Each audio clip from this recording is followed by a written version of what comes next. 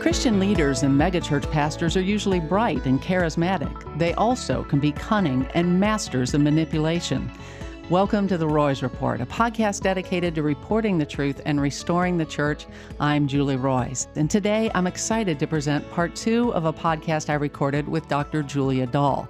Julia is a medical school professor of pathology at the University of Michigan, but she's also an analyst who studied the image repair tactics that leaders and PR professionals use when they're caught in a crisis. In part 1 of my interview with Julia, Julia analyzed a public apology offered by Dr. Thomas White, the president of Cedarville University, and she did a masterful job of explaining how Dr. White was able to spin a crisis situation to his own benefit. Well, today, Julia is going to analyze another video, but a very different one. In this podcast, Julia will analyze an interview with Bryan Loritts that was recorded after I began publishing some damaging information about Bryan. About 10 years ago, Bryan was pastoring a megachurch in Memphis when he discovered that his brother-in-law, who was the worship pastor at his church, had been secretly videotaping people in the church bathroom. But Bryan never reported his brother-in-law, and his brother-in-law, Rick Trotter, went on to lead worship at another church and then to repeat his crimes, and he actually wasn't brought to justice till 6 years later. Now, you may think that this would be a career-ending mistake for Bryan Loritts, especially if Loritts knowingly covered up his brother-in-law's crimes. But Loritts recorded a video explaining himself, and apparently it was very effective because Loritts remains an executive pastor at the Summit Church, a very influential church pastored by J.D. Greear. J.D. Greear is the president of the Southern Baptist Convention. So I'm really looking forward to talking with Julia and analyzing this video by Bryan Loritts. But before we begin, I want to just take a minute to thank the sponsors of this podcast, Judson University and Marquardt of Barrington. If you're looking for a car, I encourage you to visit my friends at Marquardt of Barrington. I bought my last car from Marquardt and I had a great experience, and I believe you will too. To shop their entire showroom online, just go to buyacar123.com. That's buyacar123.com. Also, I want to let you know that Judson University is planning to resume in-person classes this fall for traditional, transfer, and adult students, and they're still taking applications. You can choose from more than 60 majors and learn in a Christian environment known for its spiritual values, leadership opportunities, and strong financial aid. For more information, just go to judsonu.edu. That's judsonu.edu. Well, again, joining me today is Dr. Julia Dahl, a professor at the University of Michigan Medical School and an image repair analyst. So, Julia, welcome. I'm so glad that you could join me again for this podcast. Thank you so much, Julie. Looking forward to diving into this video that has a lot of information in it. And you said to me after listening to this, it was a little disturbing for you. Would that be a fair analysis? I think that's a great analysis. When I do image repair analysis with some of the most carefully worded releases, it's become pretty straightforward to do the analysis.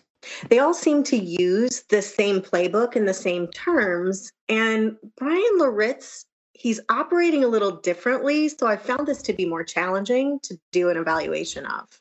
So it might be a little more freewheeling in this analysis than the last one, but I'm really looking forward to hearing what you're hearing that I think a lot of us who are just lay people and we don't do this every day, it's easy for this to kind of blow past us. So really looking forward to doing that. But let me just set up our first clip that we're going to listen to.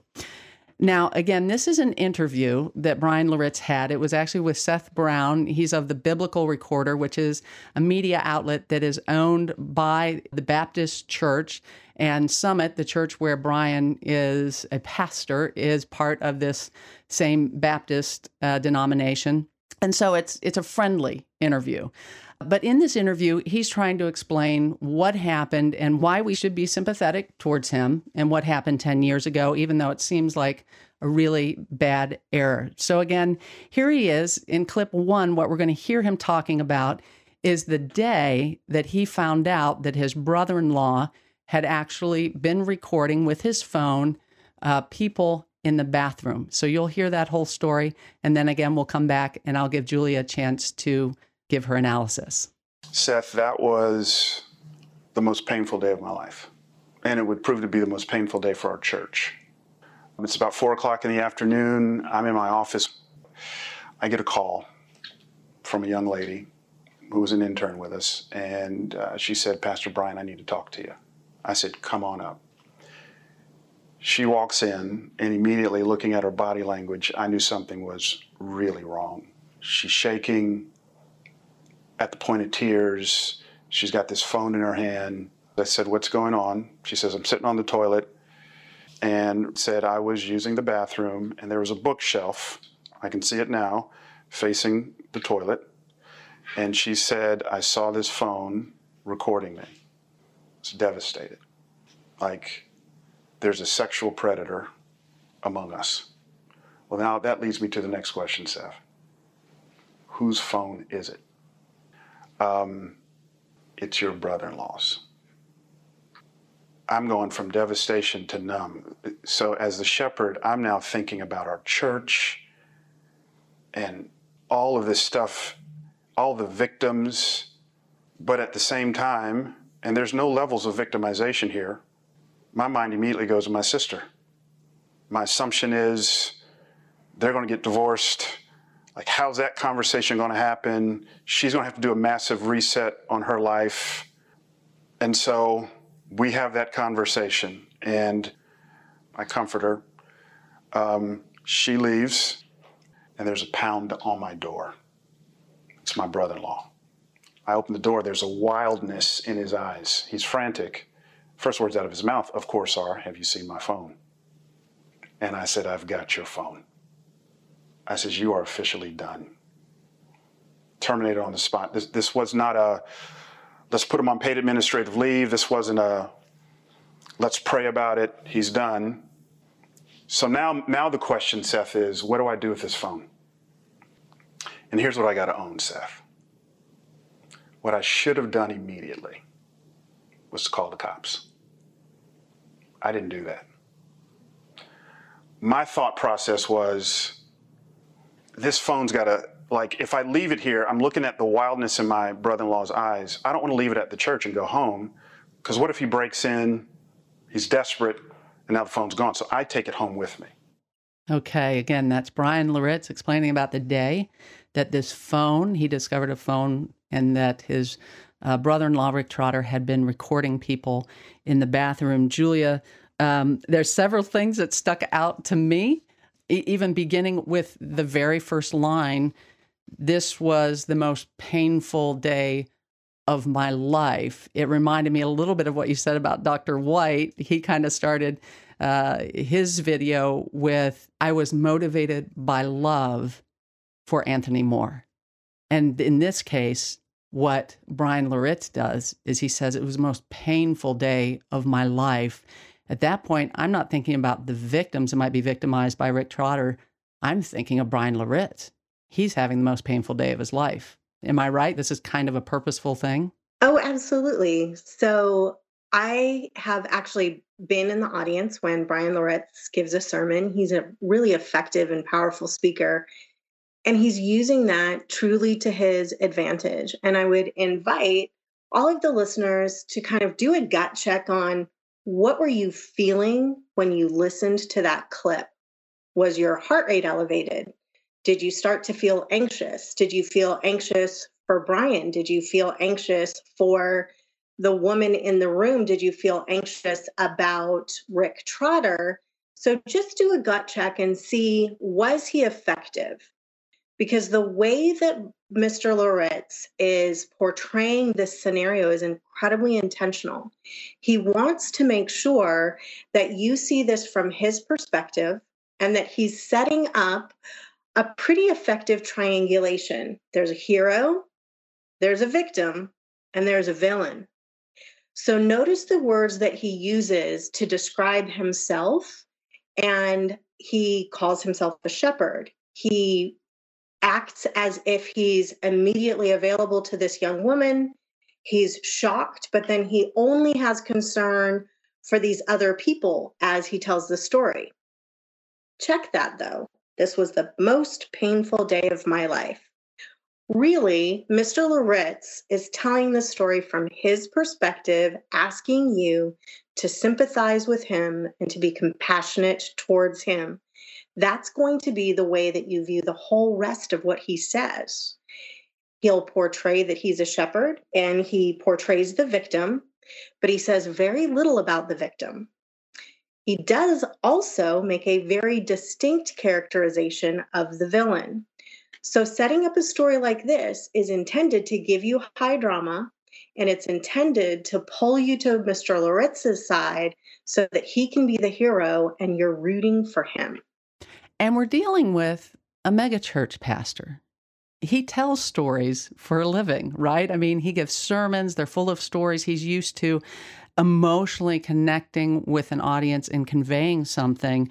And I know from being a reporter, when there's a story that's told, whoever tells that story first and gets to frame the narrative, that person has a leg up, right?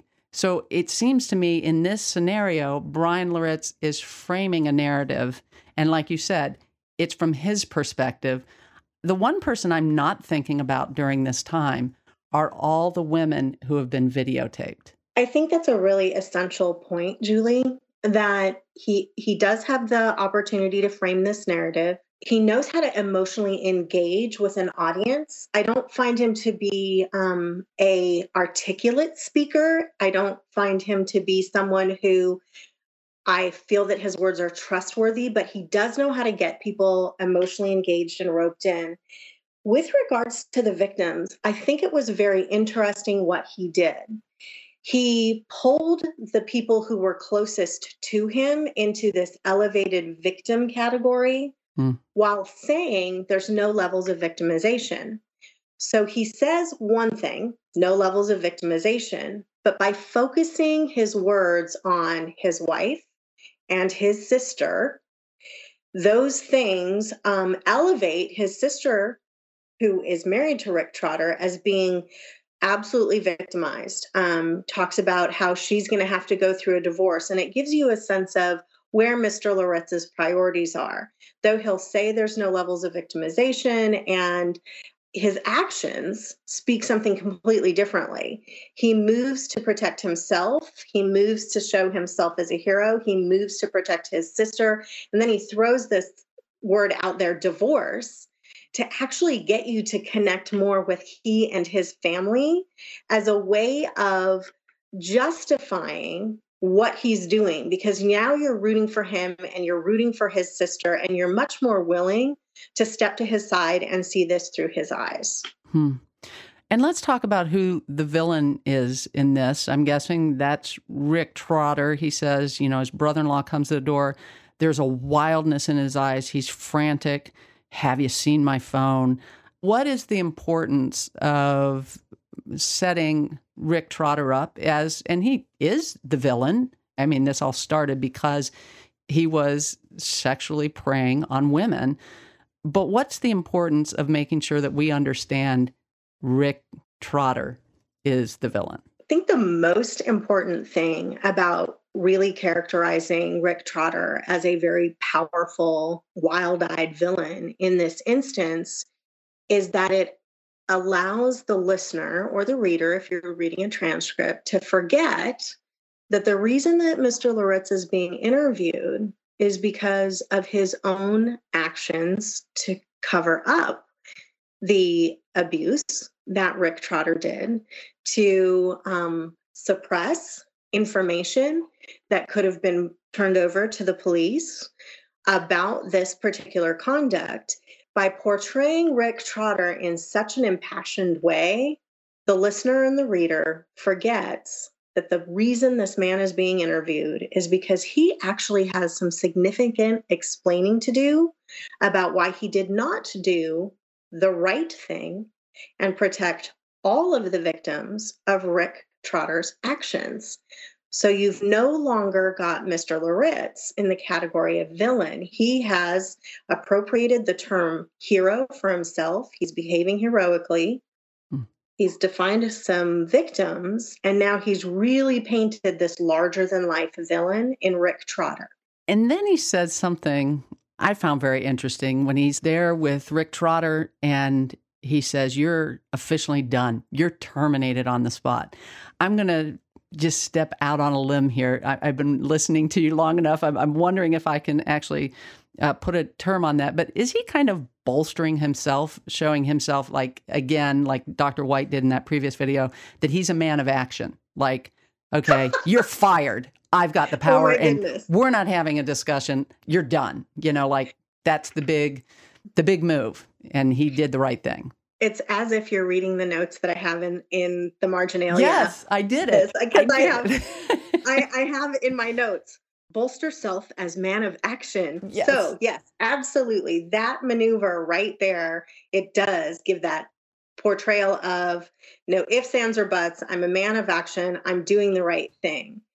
And it also compels the reader or the listener to forget that although he may have done that one right thing, there's a laundry list of things that he didn't do well. So you're left with that most powerful feeling, which is the one that grabs you, and you're going to remember the most. And it compels the reader or the listener to forget that he didn't go to the police. He didn't make sure that the phone was secure. He didn't make sure that Rick Trotter couldn't get hired at another church. There's all of these other things that he's actually inviting you to forget about because he continues to bolster himself as this heroic man of action. And there is some owning of wrong. You kind of can miss it, but he did say, "This is what I've got to own. I should have immediately called the cops. I didn't do that." Is this an apology? Is this ownership? It's not. So a lot of the time when people are in crisis, what they'll do is they will confess to the thing that can be proven while leaving a whole lot of lies of omission kind of way back behind them. It's similar to when Andy Savage, who had abused Jules Woodson, said, "I did a partial confession." And that's pretty characteristic of religious leaders in crisis, is that they will tell you as much as they need to continue to get you on their side and to reinforce their believability, but they're not going to tell you the whole story. So he is getting the buy-in from the listener or the reader that, look, yeah, I made a mistake. What I should have done is immediately was called the cops, and I didn't do that. So again, that's said very specifically to get you on his side, but it's only a partial admission of wrongdoing. It is not complete mortification. It isn't admitting responsibility for absolutely everything. It's giving you just enough that you think, okay, I'm going to give him the benefit of the doubt. And then we get to what to me is the most shocking part of this, but it almost sounds like when he's talking about it, like this is something he had to do. He takes the phone. Like not only does he not call police, and I just want to remind people on that phone, this was a phone that was left in a church bathroom. That means and it was a unisex church bathroom. So you got women, you've got men, you've likely got children. Bryan Loritts is a mandated reporter. He doesn't report to police. That is huge. That's the law. You have to report it to police. But more than that, now he's taking the evidence home with him, the phone, for the evening. And he says, I don't want to leave it at the church because what if Rick Trotter breaks in? He's desperate and that phone's gone, so I take it home with me. He's taking it home to protect it, right? I mean, that's the impression he's leaving the listener with. Would you say that's correct?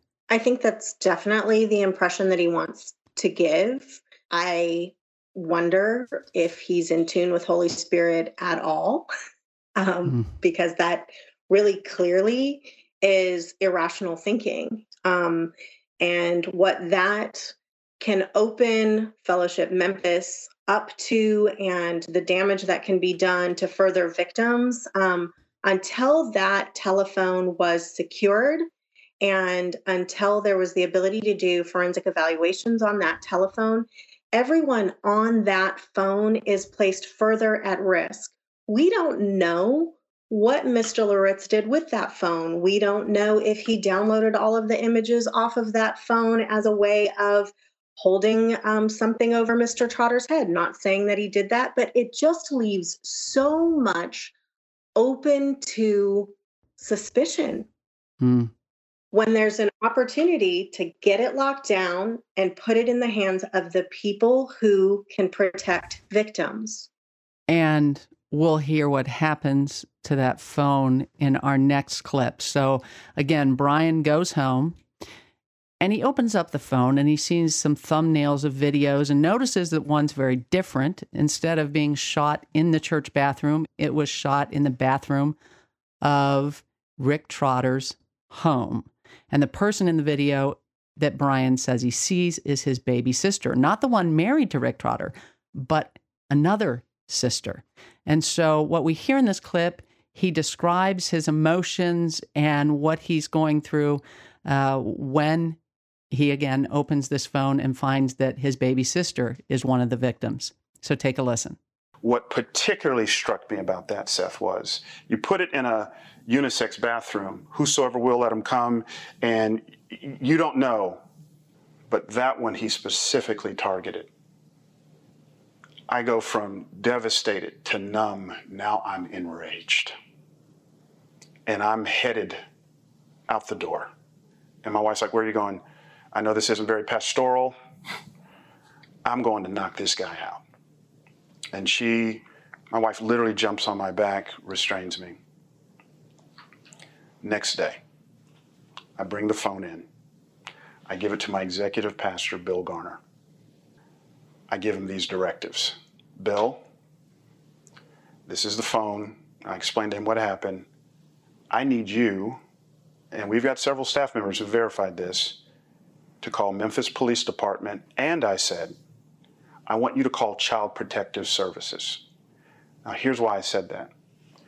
My brother-in-law had praise team rehearsal at the office. And I knew during praise team rehearsals, a lot of times those on the praise team were bringing their kids.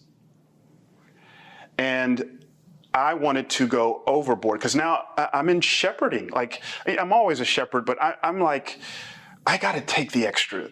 Like I don't want to leave anything to chance. And then, this is Friday, February 5th, I hand him the phone, and I never see it again. What happened to the device?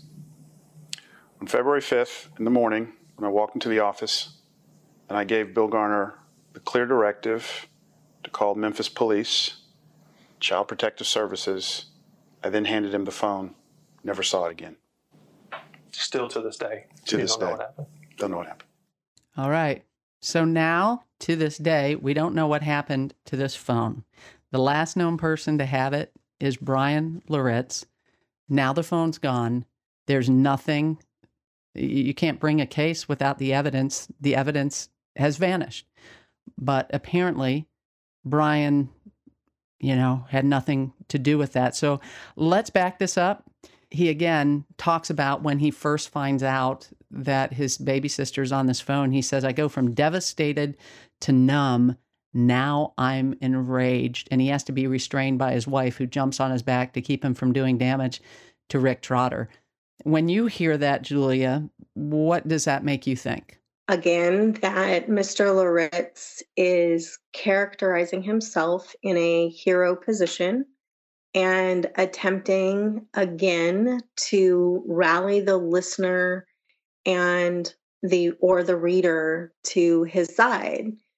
He is intensely self-focused, which I want to bring that to the forefront again, because when you read or you listen to this and you recognize that this person is self-focused, it's very important to connect to what is in this person's self-interest. They are very self-focused, so they are going to do and say things that are in their own self-interest. If someone is speaking largely in a self-focused way and acting as if they are really focused on the needs of other people, that creates a cognitive dissonance, because he's displaying that he's really actually about Mr. Loritts, but he's saying, I'm really about all these other people. I'm about my baby sister. And he's engaging in describing his emotions. I was devastated, numb, and I became enraged, to really find common ground with the listener or the reader. Because most of us, if we saw someone who was our loved one being violated by a sexual predator in this way, we would go through those normal emotions. I'm not saying Mr. Loritts didn't.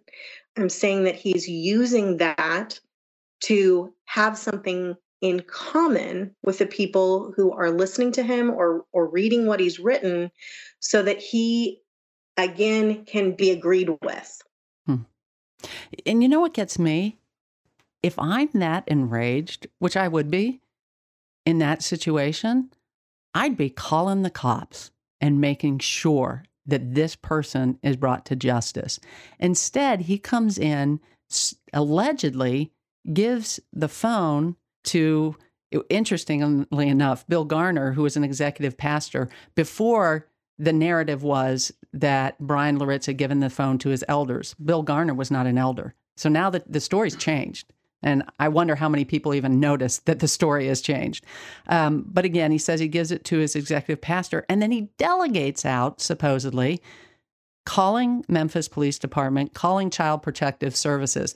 Now, let me just mention, the Memphis Police Department has no record of any call, of any report.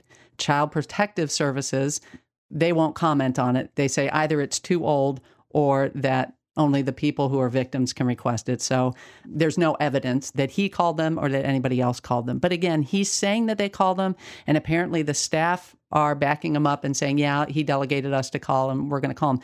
But in that situation, Julia, who delegates this calling police and CPS in a situation like this where you're enraged and you have to be held back to keep from actually doing damage to your brother-in-law? Does it make sense that you would be in that condition and you're not making that call?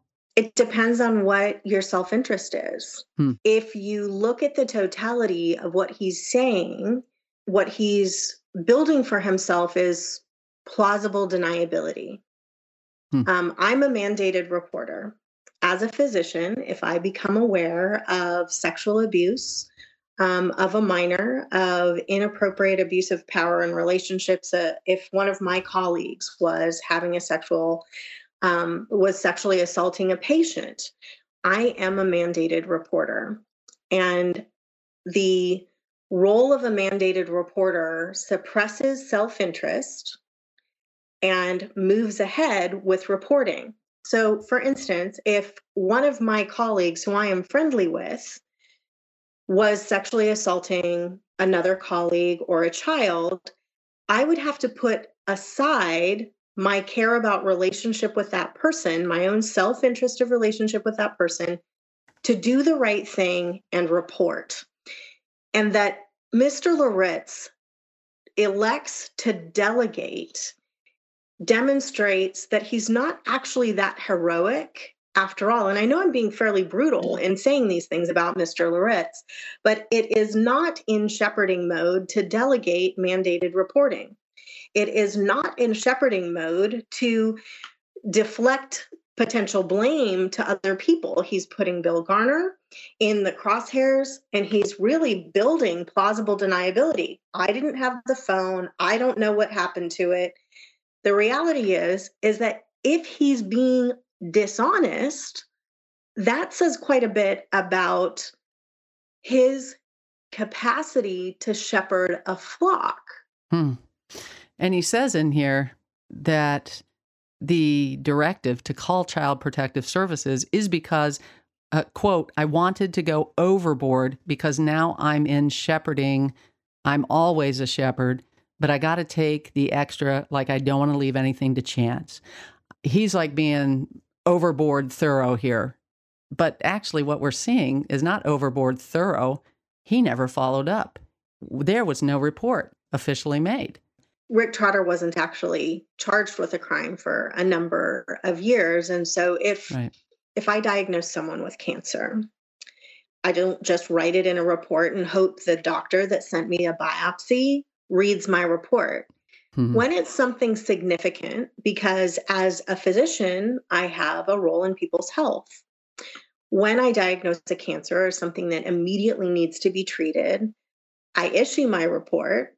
I may delegate X, Y, or Z, but then I pick up the phone and I call the physician and say, I wanted to confirm that the lesion that you saw in the colon, that's a cancer.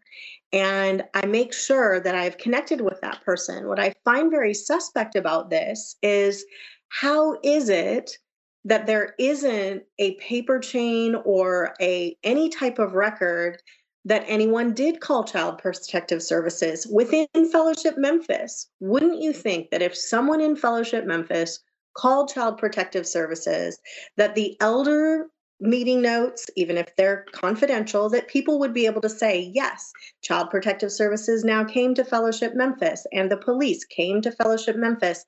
How is it that there's this very concentrated period of activity and then crickets? Yeah, completely crickets. And from your perspective as a doctor, what happens to you if it would come out that you knew about there being some sort of sexual abuse and 6 years goes by and that person is functioning in a new job where they have access to children, where they have access to prey on people again? What happens to you if it comes out that you knew about it and there was never a report ever made?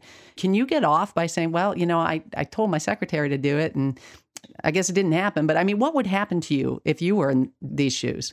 For medical licensure purposes, I would likely, in most states, in states that have mandated reporting laws, my failure to report, I can be charged with either a misdemeanor or a felony. Wow. So that's a criminal activity. And additionally, as far as my medical license is concerned, in many of the states with mandated reporting laws, I could either have my license suspended. I could have a period of disciplinary action. I would possibly be fined by the state licensing boards, or I could have my entire license revoked permanently. I'd never be able to practice medicine again. And we've talked about this before in a previous show that we recorded about this whole issue of disqualification or of disciplinary action, something for pastors. And there's just nothing. This is a profession where you can do things like this, make a video, get people on your side, and now he's an executive pastor at this very prominent church. Nothing as far as repercussions ever happened to him. And again, that's one of the shocking things to me about this whole thing. Just before we move on to the third clip, what do you make of his denial that he had anything to do with this missing phone and basically the destruction of evidence? I think that he's very specifically not using the term destruction of evidence. I think that he is making sure that he has created distance between himself and the phone so that he is not suspected of doing anything with the phone, either to protect himself or to protect others, including, I just wanted to destroy the phone so that no one could see the images of the, 5, 10, 100 people who were on Rick Trotter's phone. And this is just my opinion. I doubt the veracity of what he is saying because the story has changed. In a shepherding role, you stand in the hot seat. You are that point person who has to be able to withstand the scrutiny, and you have to be able to demonstrate that you've done the right thing over and over and over again. And so it's difficult for me to say, yeah, that's probably what happened. I think he's telling the truth. But I think there's enough in there to doubt that he's telling the whole truth. There's a very small circle of people that could have had this phone, the elders and the senior leadership. That's it. None of them have come forward and saying, oh yeah, I'm the one that got rid of the phone. It just somehow disappeared. And we know that Bryan Loritts was the last known person to be seen with it, besides, apparently, he's saying Bill Garner. It's shocking to me that this has been allowed to just stay out there with nobody owning it to this day. I mean, to me, somebody needs to own it. It falls within the circle of when people are intently protecting their own self-interest, they're not necessarily that concerned with the damage that it causes for anyone else. And so it's this mentality of, anybody but me. Hmm. And I don't think that the anybody but me mentality is consistent with being a shepherd. So by saying Bill Garner's name or the group of the elders' names, unfortunately, Mr. Loritts is very willing for other people to be scrutinized and to pay consequences for what occurred with that phone, so that Mr. Loritts doesn't have to. Hmm. Well, lastly, we're going to look at a third clip. And again, Bryan Loritts apparently fails to file a police report concerning his brother-in-law, Rick Trotter. The church also, though, failed to notify the congregation about what Rick Trotter had done for 6 months. So for 6 months, the church has a sexual predator who's friends with tons of people in the church. There are teenagers who have babysit Rick's kids at Rick Trotter's house. No one is warned. No one for 6 months. And Bryan Loritts doesn't deny that he knew about it and stayed quiet about it for 6 months. Instead, he explains his failure to tell anyone that whole time in the video. So let me play that and you can hear his explanation. I think a part of that narrative comes from, and I'll speak to this, Seth, is the level of secrecy. And let me tell you where that comes from. And here's another thing I've got to own. One of our first elders meetings, and I'll never forget it, we brought in legal counsel. And somewhere Friday or Saturday, you'll forgive me, I know there was a meeting between when it happened and Sunday. My question is, man, I got a great opportunity it's a heart-wrenching opportunity, but to pull the people into this, to shepherd them. Okay? So legal counsel, I forget if they're on the phone, if they're there physically. Legal counsel is clear. You cannot say anything. You cannot say what this individual did. Now, here's what I've learned since then, and here's what I would do differently.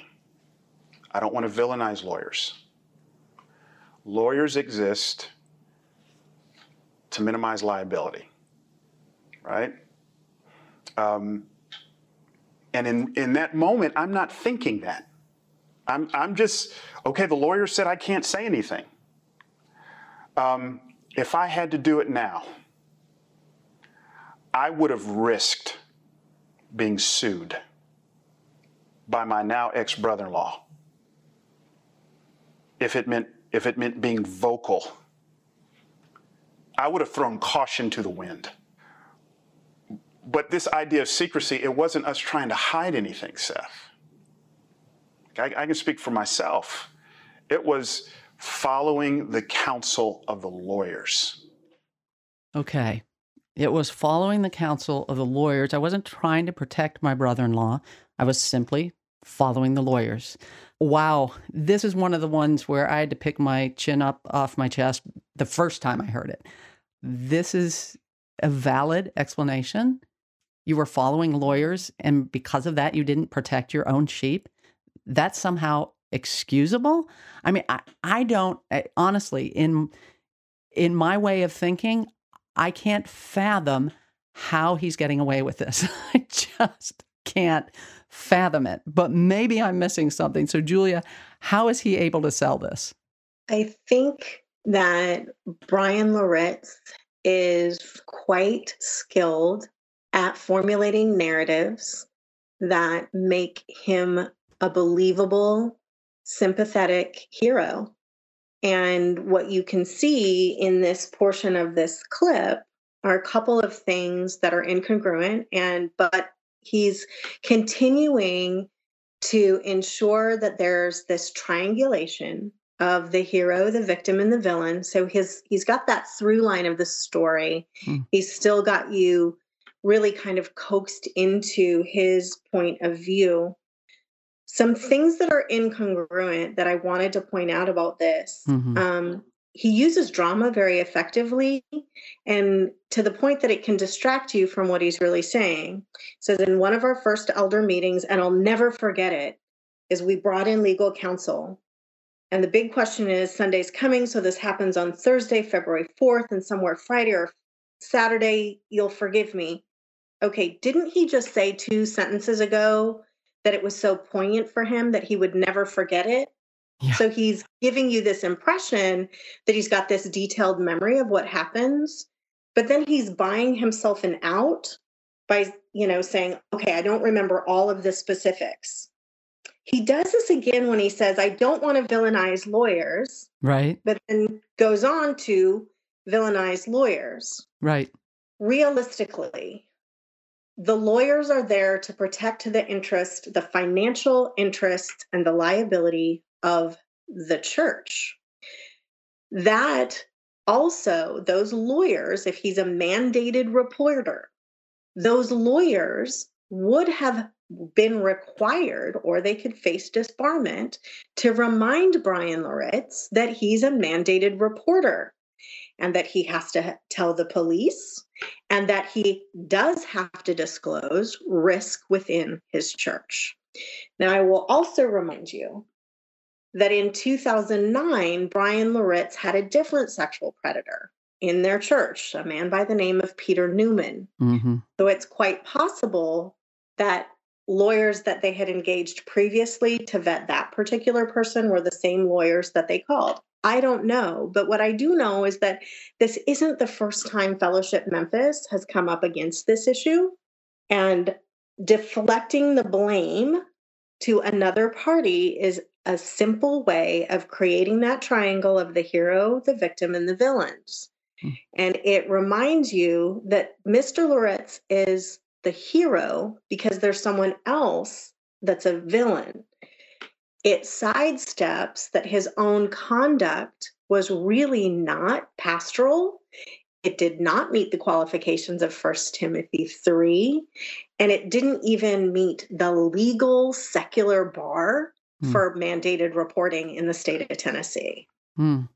By the way, Peter Newman, you brought that name up for those of you who don't know who that is. Peter Newman is one of the most infamous sexual predators that the state of, is it Missouri where the camp was, Connecticut or whatever, where he abused children at that camp. And while he's actually awaiting trial is when he gets hired over there at Fellowship Memphis and does some things for them. And again, shocking that happened under Bryan Loritts' watch.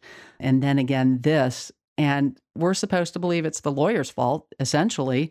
It kind of makes me think, I mean, like, if you're a shepherd and there's a wolf among the sheep, but you let that wolf stay in the sheep pen because you're concerned about the financial liability of the sheep farm. I think according to John 10, that makes someone a hired hand. Yes. And not a shepherd.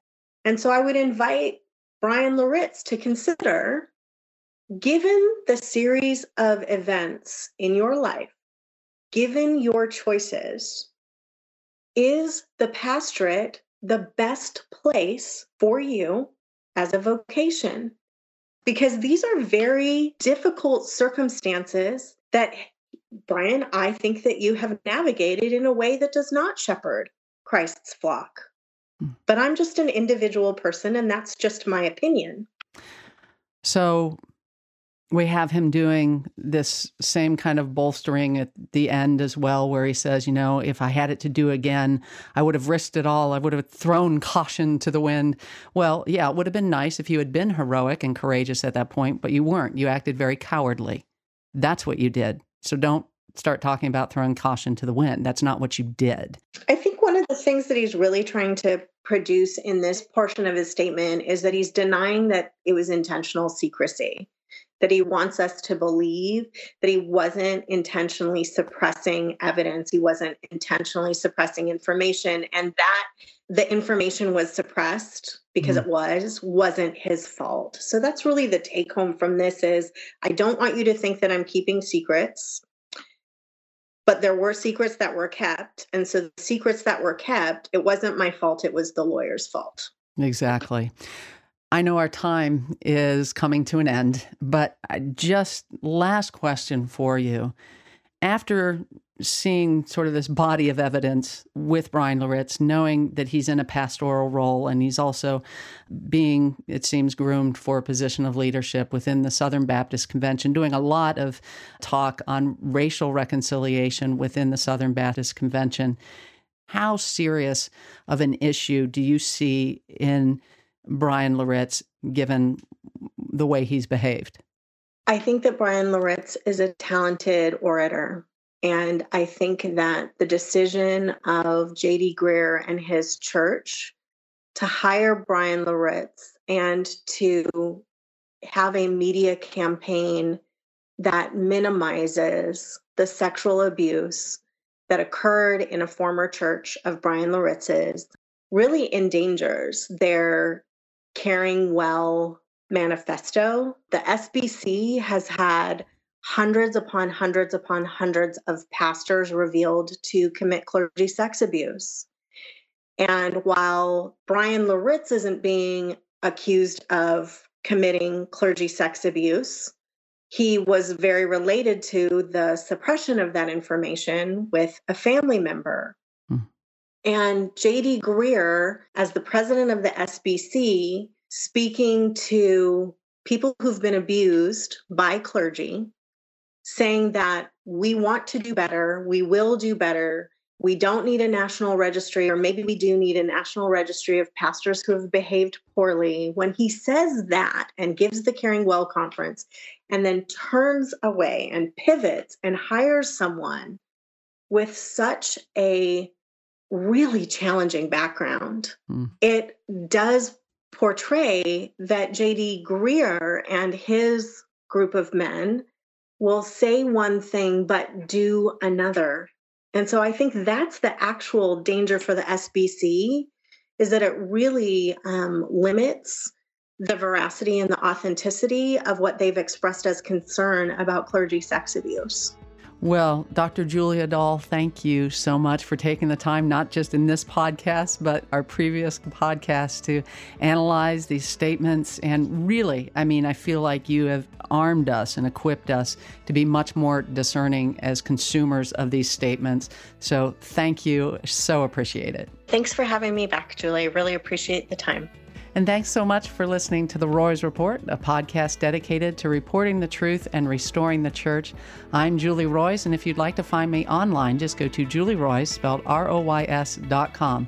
Also, make sure you subscribe to The Roys Report on Apple Podcasts or Google Podcasts.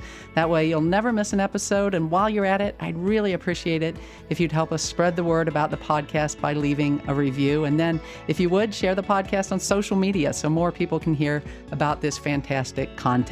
Again, thanks for joining me today. Hope you have a great day, and God bless.